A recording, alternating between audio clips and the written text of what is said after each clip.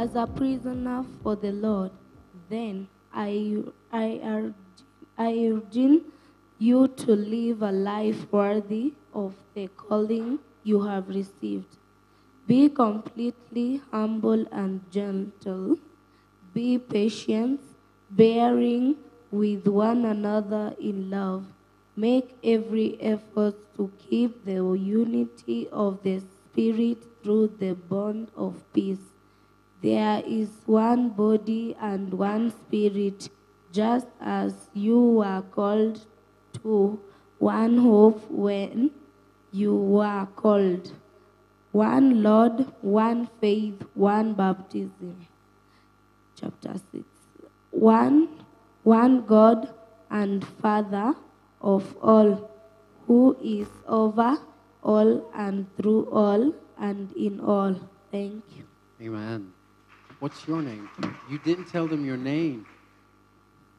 My name is Natasha Wamaida. Amen. Thank you, Natasha.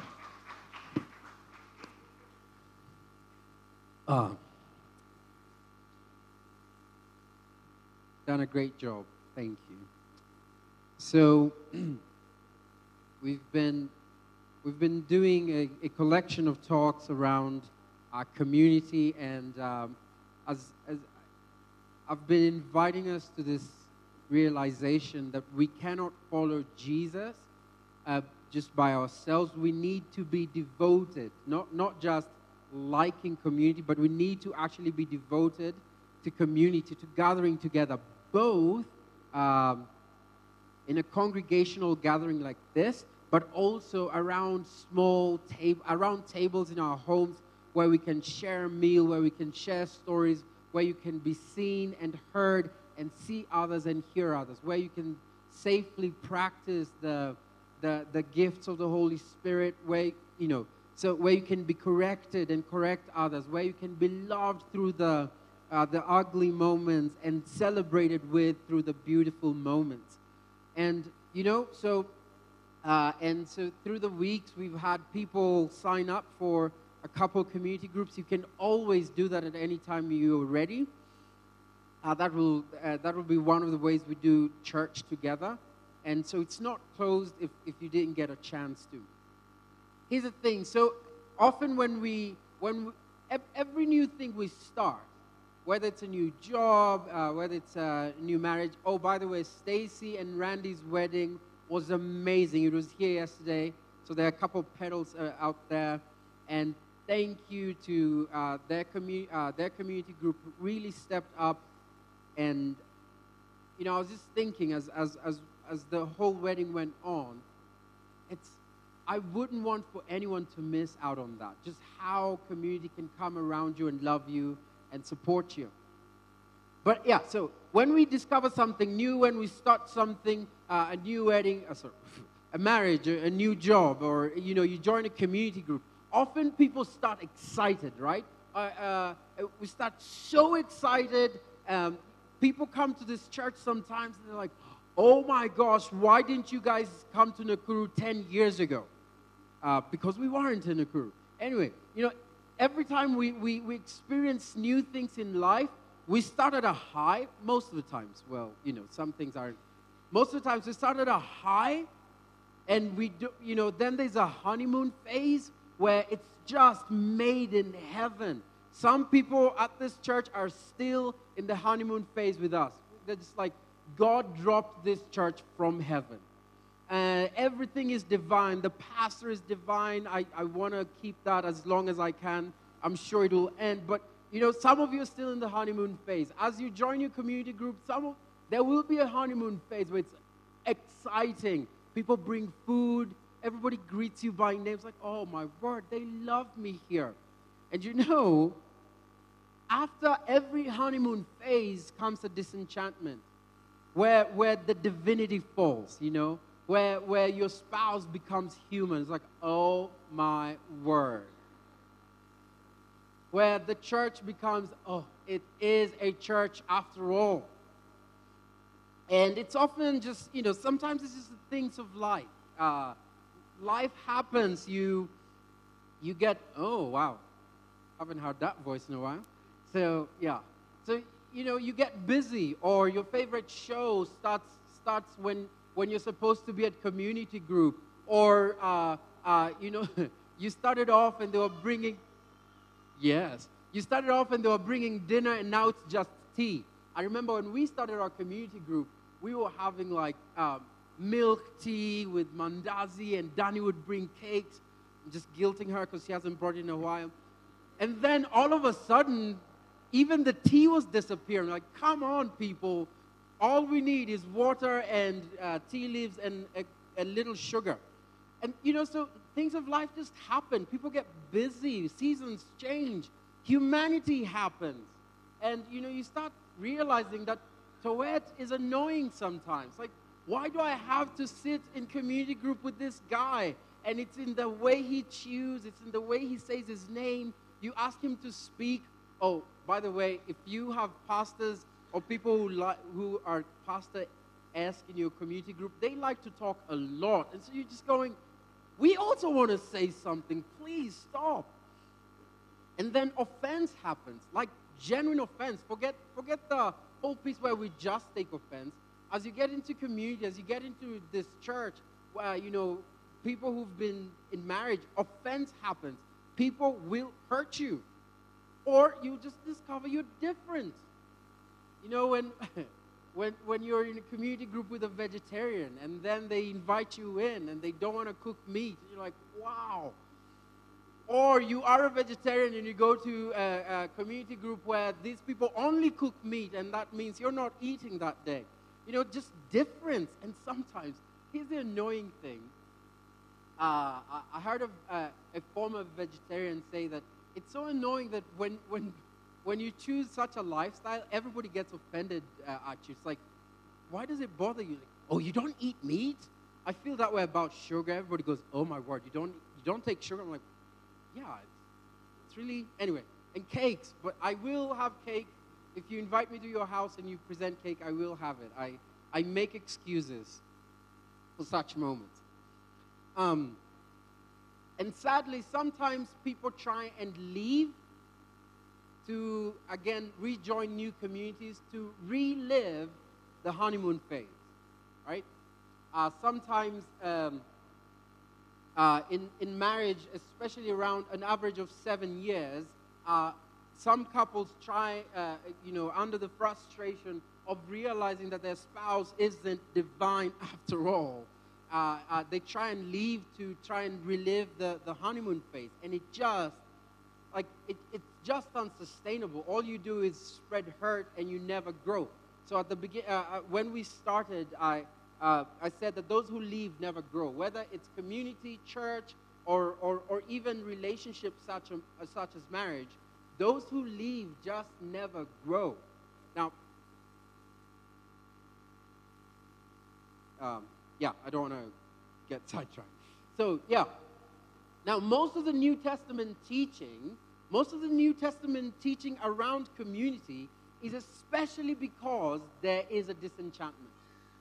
Like, if you look at all the New Testament teaching around community, it's like, hey, you guys need to love one another. You guys need to forgive one another.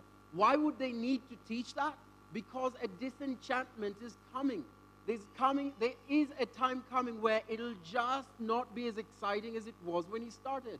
There's a time where coming to Trinity will not be as exciting as it was when you started, because you'll realize that George can come in the morning grumpy. It's mostly me, but let's just say George, And listen, even very powerful experiences with the presence of God and the power of God does not save you from the need to grow up and deal with yourself and with others. Like, all these churches that Paul and Peter and James are writing to, some of them were started with very powerful encounters with the Holy Spirit.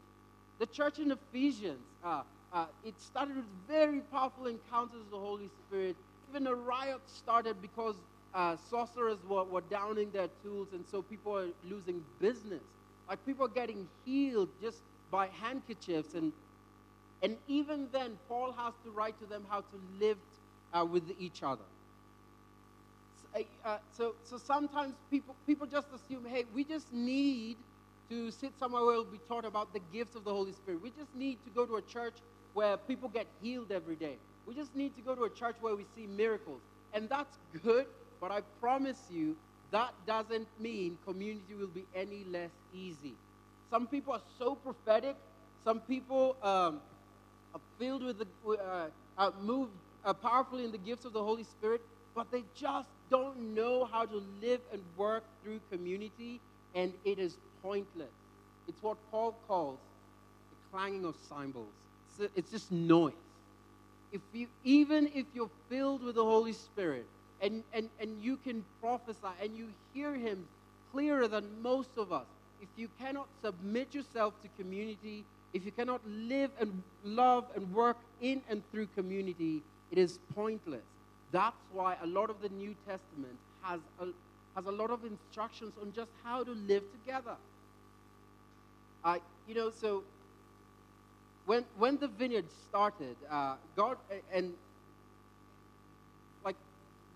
was very faithful in just pouring so many wonderful gifts through the church, from worship to charismatic gifts and healing and all that stuff, and that didn't stop some churches from leaving.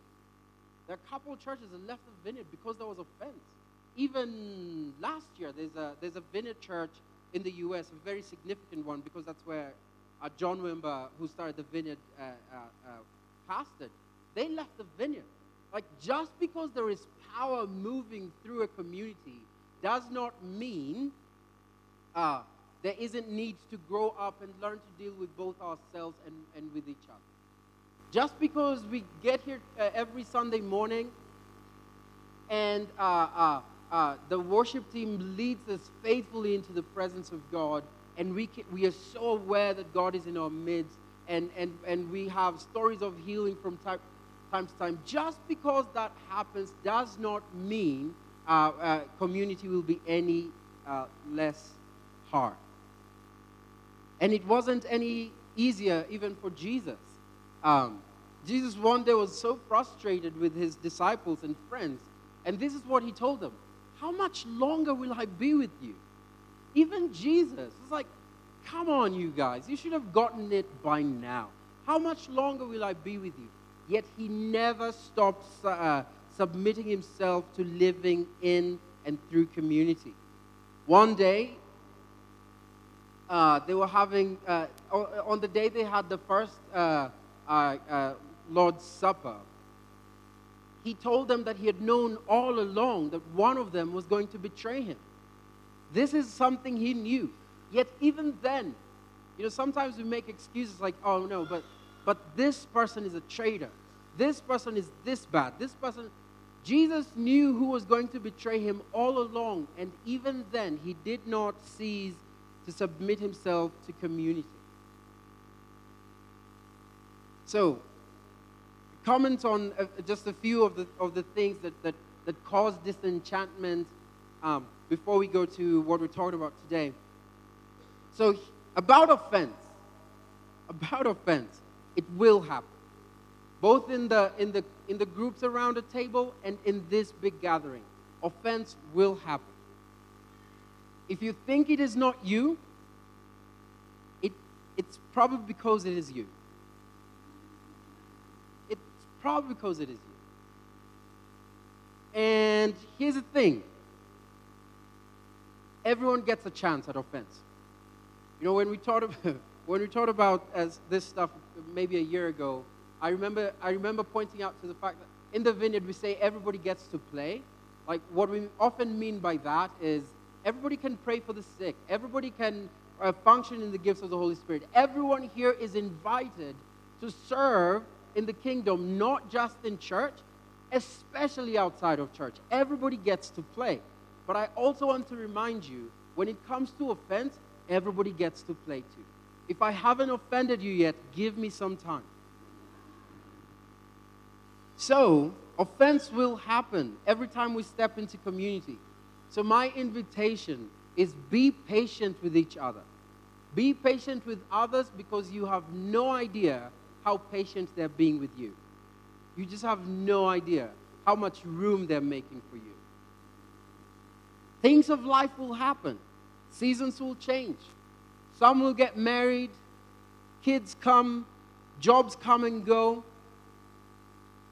While how you engage in community might change in every season of your life, whether you need community or not doesn't change.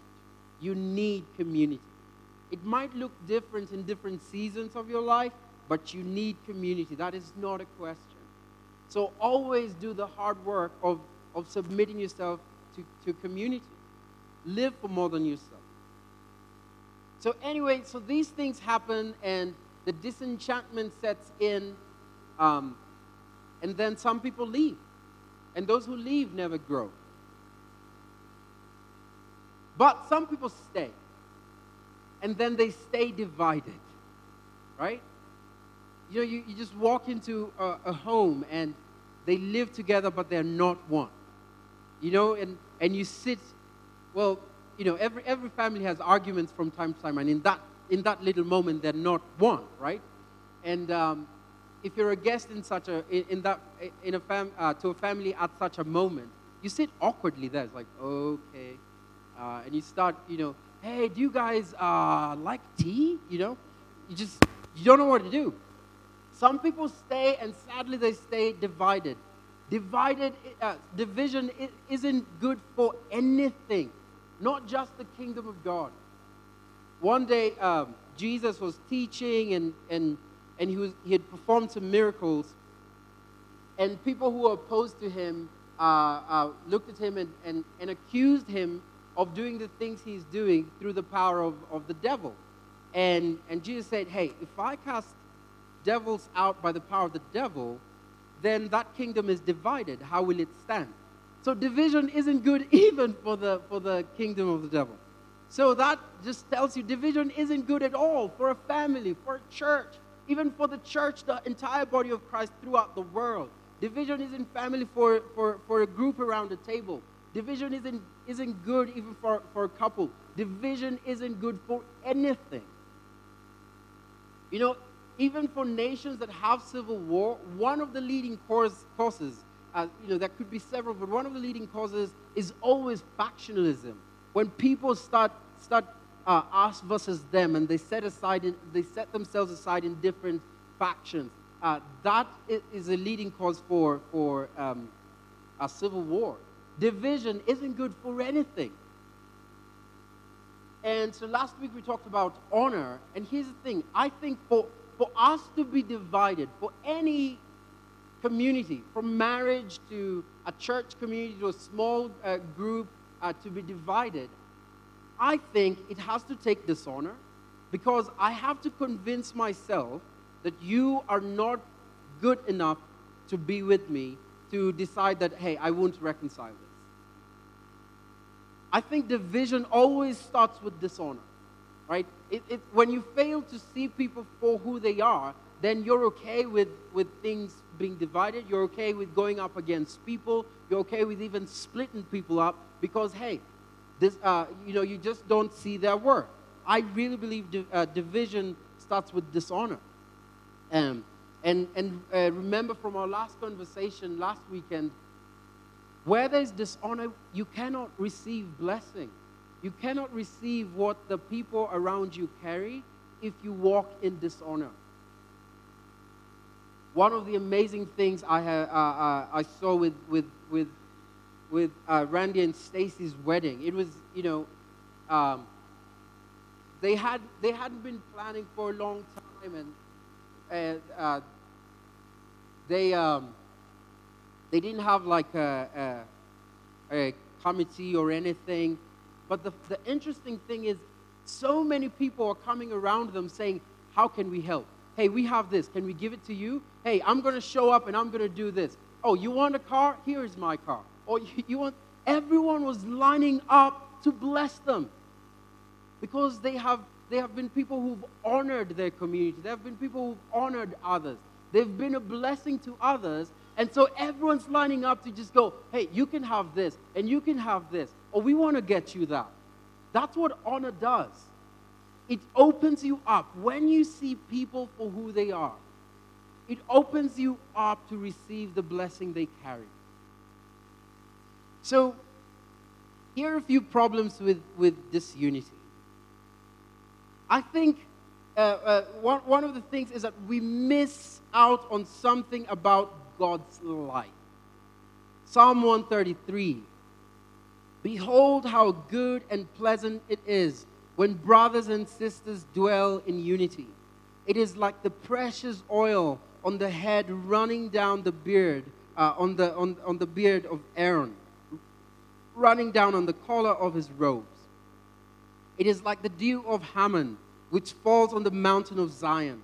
For there the Lord has commanded the blessing, life forevermore. So when we talked about blessing, I said it is this quality that just makes us flourish and have life. Every time we encourage disunity, we miss out the blessing, the original blessing of God. Be fruitful and multiply. We miss out on that every time we stand divided. Every time a church is divided, we miss out on that. And you know, the middle portion talks about oil on the head of Aaron, who was the high priest. And oil is often used in Scripture to represent anointing and the Spirit of God. We also miss out on the Spirit of God. We quench the Spirit of God when there is disunity. I've said this a couple of times here, but I just want to repeat it. 2020 was very, very difficult for everyone. And so there was, personal things happening, institutional things happening, and we had to keep this going. And so it was the first year that George, one of my dearest friends, and I had really, really hard tensions in our friendship. And we made a choice, and it kept happening. It's like we would resolve it 1 week, and then in 3 weeks we were mad at each other again. Trust me, it happens. We haven't been mad at each other in a long time, so that's good. But in 2020, it happened a lot. And we made a commitment to each other that we would never get on this stage if we haven't patched things up. And I remember one evening, we were having the worship night, and we decided we won't even start. And we are keen to always start things on time. But we sat in the office and said, listen, we cannot lie to God's people. We cannot lie that we are okay.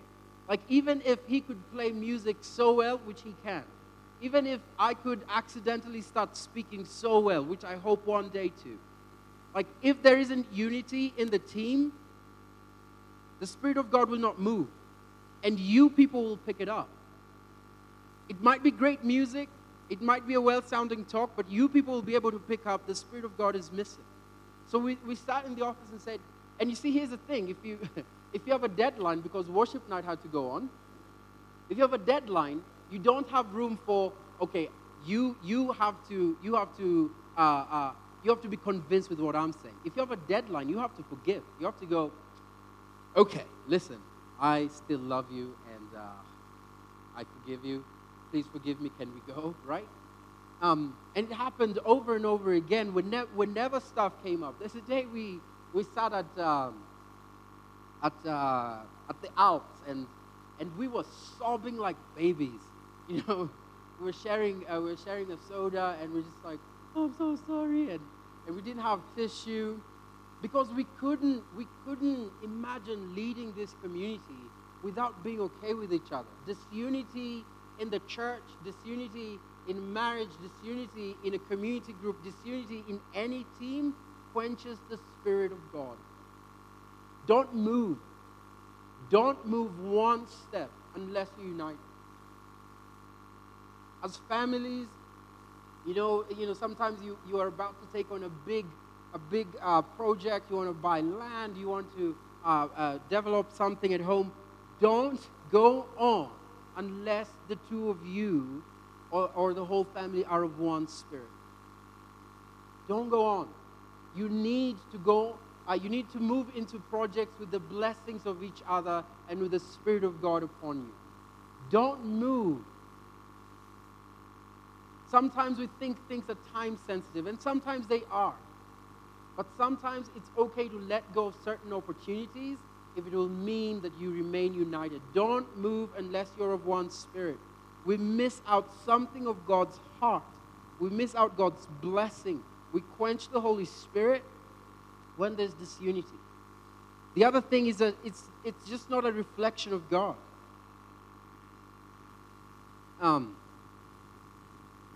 It's just not a reflection of God. One of the oldest prayers for the Jews, it comes from Deuteronomy, and they would pray, "Hear, O Israel, Yahweh is our God, Yahweh is one." And this is a prayer that Jesus probably also prayed every morning and every evening, because the morning and evening prayers, they would have this central prayer repeated over and over and over again. "Hear, O Israel, Yahweh is our God, Yahweh is one." The way the Trinity is devoted to one another produces oneness. The way the Father is devoted to Jesus and Jesus to the Holy Spirit and both to each other produces oneness. They are undivided. Another way to read that one is, "Hear, O Israel, Yahweh is our God, Yahweh is undivided." It is that devotion to being completely one. That's who our Father is. And all the communities that proceed from the Father are called to reflect that character of the Father. So the church is called to reflect that character of Jesus. We've got to remain united. And I think part of why sometimes even just people in our nation look down on the church is that we don't speak united. And I'm not saying we must speak uniformly. That's not what I'm saying. But because that's not what unity is. But we often attack each other, right? People stand and say, "Oh, you know, that church and that church, they do this." That's not unity. And so we don't reflect the character of God. Holiness, as I've said here before, can also be translated into undivided devotion. It is being completely set apart. Holiness means being set apart. So when we think of holy things, they were called holy because they were set apart completely to be used for only one purpose: worship. So when you're being invited to be holy, you know, some of us start with a morality thing. "Oh, then I must know, I must behave like this." It's not about behavior. It's about being completely set apart for God, and that overflows into how we act. Start with completely being set apart, and God is completely He's completely set apart for us. He's holy to us. He has undivided devotion to us, and then He invites us to be holy. He's inviting us to have undivided devotion to Him and to one another. And to one another. To be undivided in our love for each other. And therefore not remain in unity. And you know, so I'll come to that. So Paul says in the verse we just read early on, "Do everything in your power to keep the unity of the Spirit." You must do not just a few things, everything. What does it look like? What does it look like to do everything you can to keep your family united? What does it look like to throw everything you've got at keeping that community group united? What does it look like to do everything you can to keep the unity of the Spirit? We cannot afford to get hung up on, "It's their fault, they should say so." We just cannot afford to be hung up on that. We cannot afford to be hung up on, "I am right, and so I will sit here and wait for them to approach me." We just cannot afford to do that.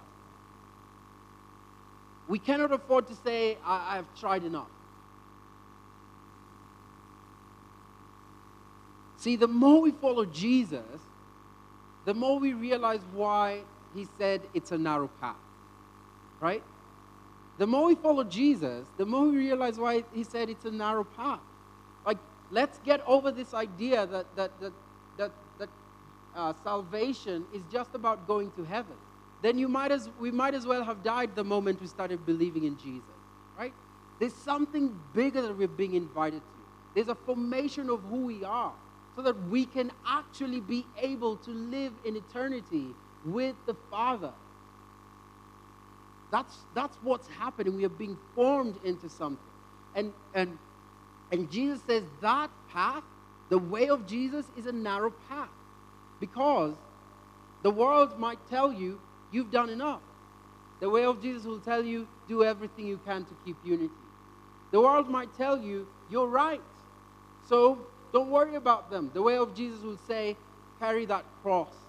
Pursue them. So what does it look like? Be quick to forgive, because offense will definitely happen. So Colossians 3:13 says, be gentle and ready to forgive. Never hold grudges. What? Not even for a week? No.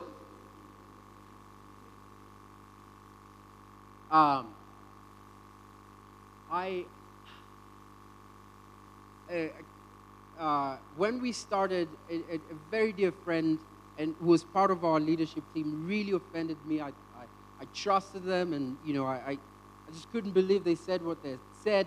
And I remember my pastors then looking at me. They knew what had happened, and they said to me, listen, you have to sort this out in your heart with the Holy Spirit, or you have to have a conversation with them. You cannot go on like this. I'm like, I don't want to talk to them. I want to be mad at them.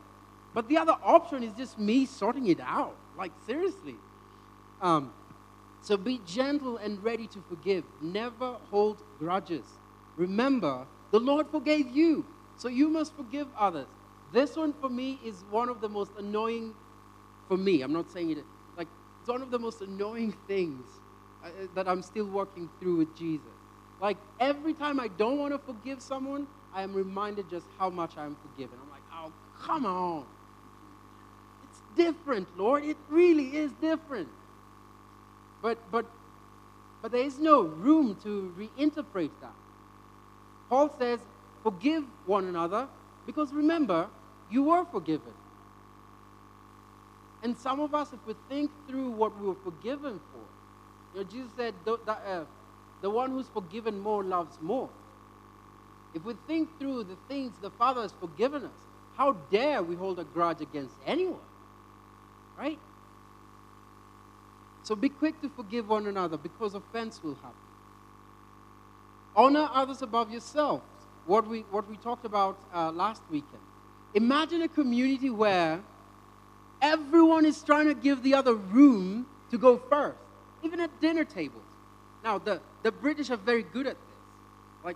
Like where the food is being served, the Brits just wait, and it's like, oh, Imagine a community where we do such things out of our following of Jesus. Hey, you can go first.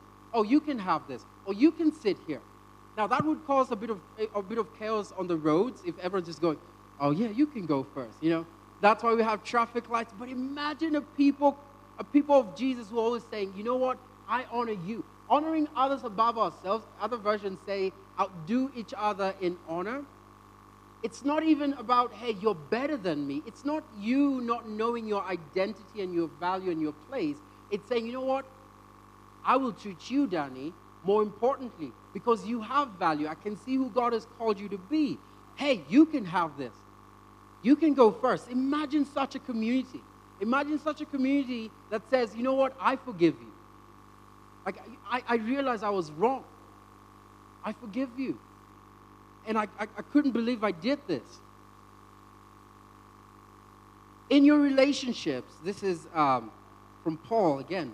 In your relationships with one another, have the same mindset as Jesus Christ, who being in very nature God, did not consider equality with God something to be used to his own advantage. Rather, he made himself nothing by taking the very nature of a servant, being made in human likeness. This unity comes when we take ourselves too seriously. Do you guys know I'm the pastor of this community and they didn't even say sorry? We take ourselves too seriously. I am the husband of this house, and how dare she? But to keep unity, we have to be the kind of people who have the same mindset as Jesus, right? And all the things about us, we don't hold them as something to take advantage of, right? And so we humble ourselves. When conflict arises, there has to be someone who bridges the gap first. This is exactly what God did. It's like, hey, they have rebelled against me, but guess what? I am the one who's going to move in first. And then Paul says, in your relationships, have the same mindset. Hey, you wronged me, but I am going to move in first. Hey, it is my right to have you apologize, but you know what? I'm going to lay down my rights. This is one of the ways we can remain united. What if you're divided about theology? Oh, that's fine.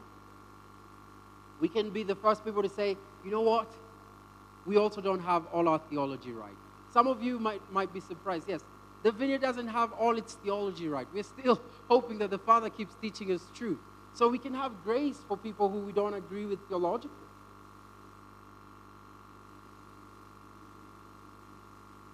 Finally, at least for today, have hard, oh no, that's the second to last, yeah. Have hard conversations. Sometimes we think we are being kind by not telling people that they've upset us. It actually isn't kindness because it builds resentment over time. When we cannot have hard conversations, it builds resentment over time. And some of us, just by our personality, the things we've experienced in life, we find it very hard to confront. We find it hard to say, hey, I was hurt.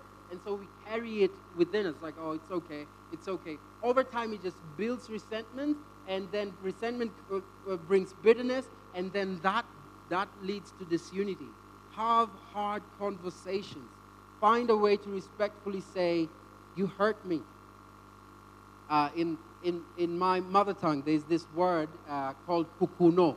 You know, when it's sulking. Yes, that's the English. Yeah, I couldn't. You know, when you walk into a room and we often do that with people who are very dear to us. Like, we just sulk around people like, they should read my mind, you know.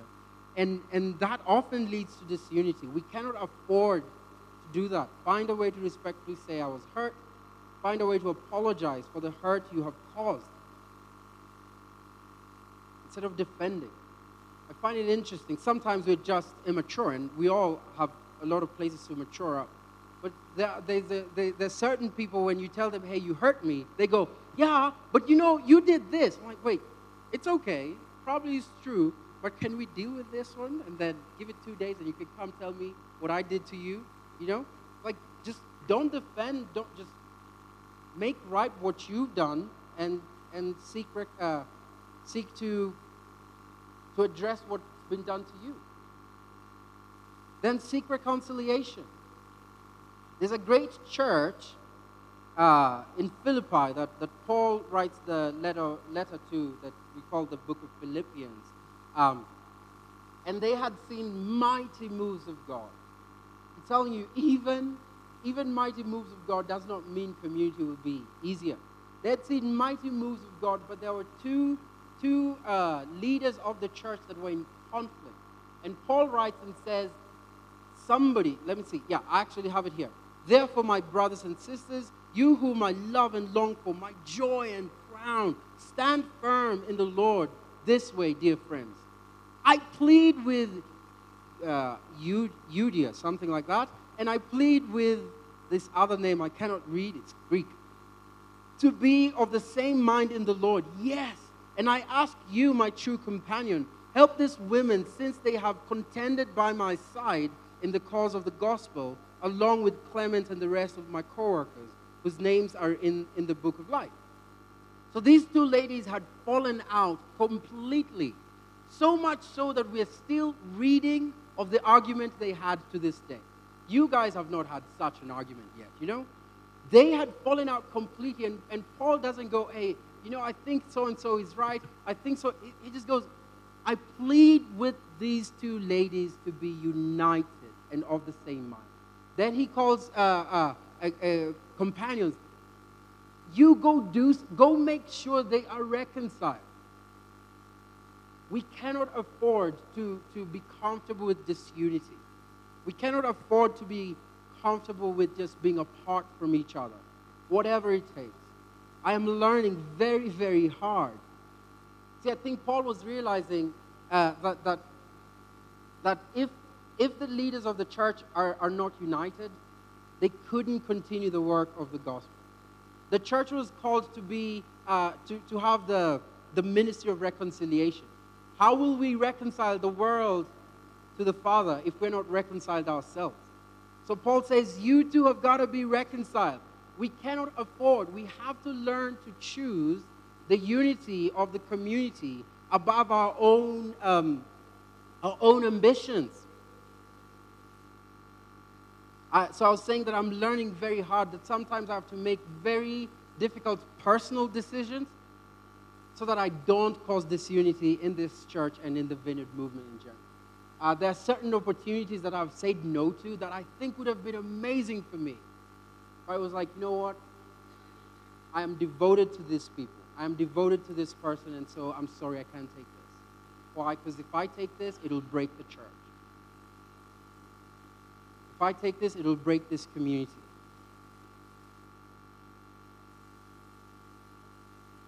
So Jesus outlines what to do for reconciliation. He says, hey, when someone has wronged you, go to them. So if your brother sins against you, go and tell him his fault. Between you and him alone. If he listens to you, you've gained a brother. But if he does not listen, take one or two others along, that every charge may be established in the evidence of 2 or 3 witnesses. If he refuses, tell it to the church. And if he refuses to listen even to the church, let him be to you as a Gentile and a tax collector. It's like, listen, you've got to do everything. Go yourself, then go with 2 people that he or she respects. Then tell the elders of the church, tell the church, like, come on. And then, I guess, if you can't listen to the church, what do? Just leave them be. And I love that even this process Jesus is talking about is full of honor. It's full of honor. You cannot just decide to tell stories that are not yours to tell. You know, you cannot go to Cliff and just go, oh my goodness, Danny is this and Danny is that. Like, those are not your stories to tell. If you have stuff between you and someone, go to them first. They're the ones that should hear it first. And then take 2 people that they respect. It's looped with honor after honor after. We've got to always honor each other. I'm going to call the band back on stage. So what if it fails? You know, if we're very honest with ourselves, sometimes we just lack maturity. We're human beings. We're still growing. We're human beings, and sometimes we have limited resources. Someone moves out of town, or they bar you from seeing them, or they're just too hostile, or you're not healed enough. Sometimes we're just limited in our resources, and we cannot see this through. Sometimes we are flawed. Indeed, we are flawed. Sometimes some people are just broken, too broken, that they're not ready for reconciliation, right? Like, it happens. Sometimes it's the other person, sometimes it's you. So what happens when we cannot achieve this? Again, what Jesus said. If you've gone yourself and you couldn't do it, entrust it to 2 other people that you can trust. If you can't do it, entrust it to the church. If unity still can't happen, then you can step away, but it's not step away forever. Long for reconciliation. And Jesus it's a bit harsh. Jesus says, treat them as though they were unbelievers. Like, he's not mincing his words. If certain people are just keen to cause division, treat them as though, if you've tried and tried and tried, treat them as though they were unbelievers. But our hope for unbelievers is that they would be brought into the family of God.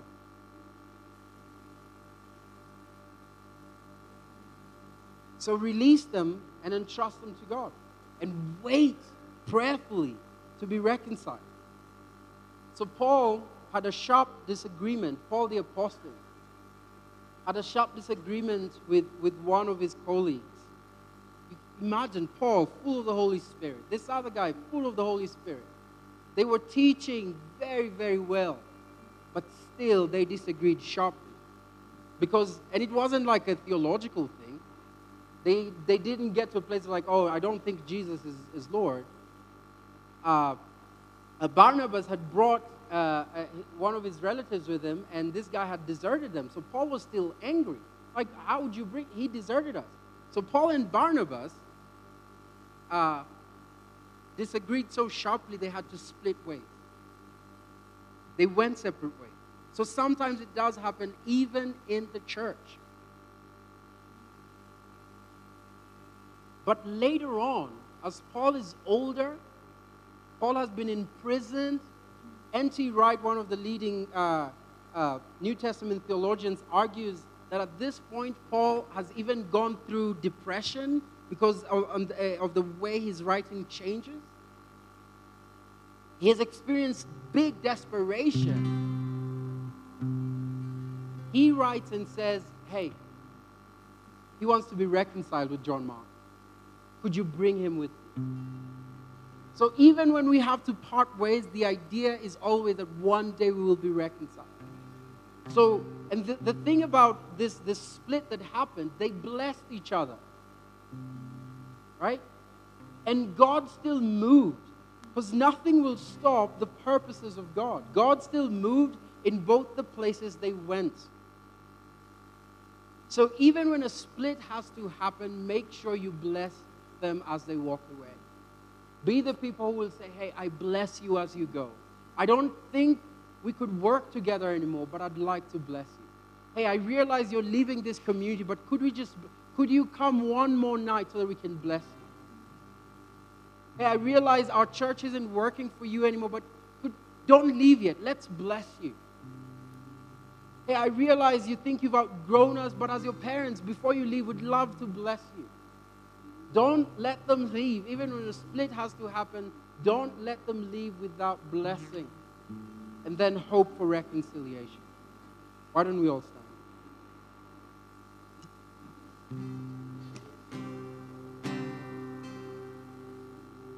So I just want to give us a bit of time to respond to the Father's heart. Our worship team will lead us in a song, and you're invited to just be in God's presence and let them sing over you. You're invited to join in, and we'd love to pray with you. If you're sick, if just the stuff of life, Thanksgiving, whichever it is, we'd love to pray with you.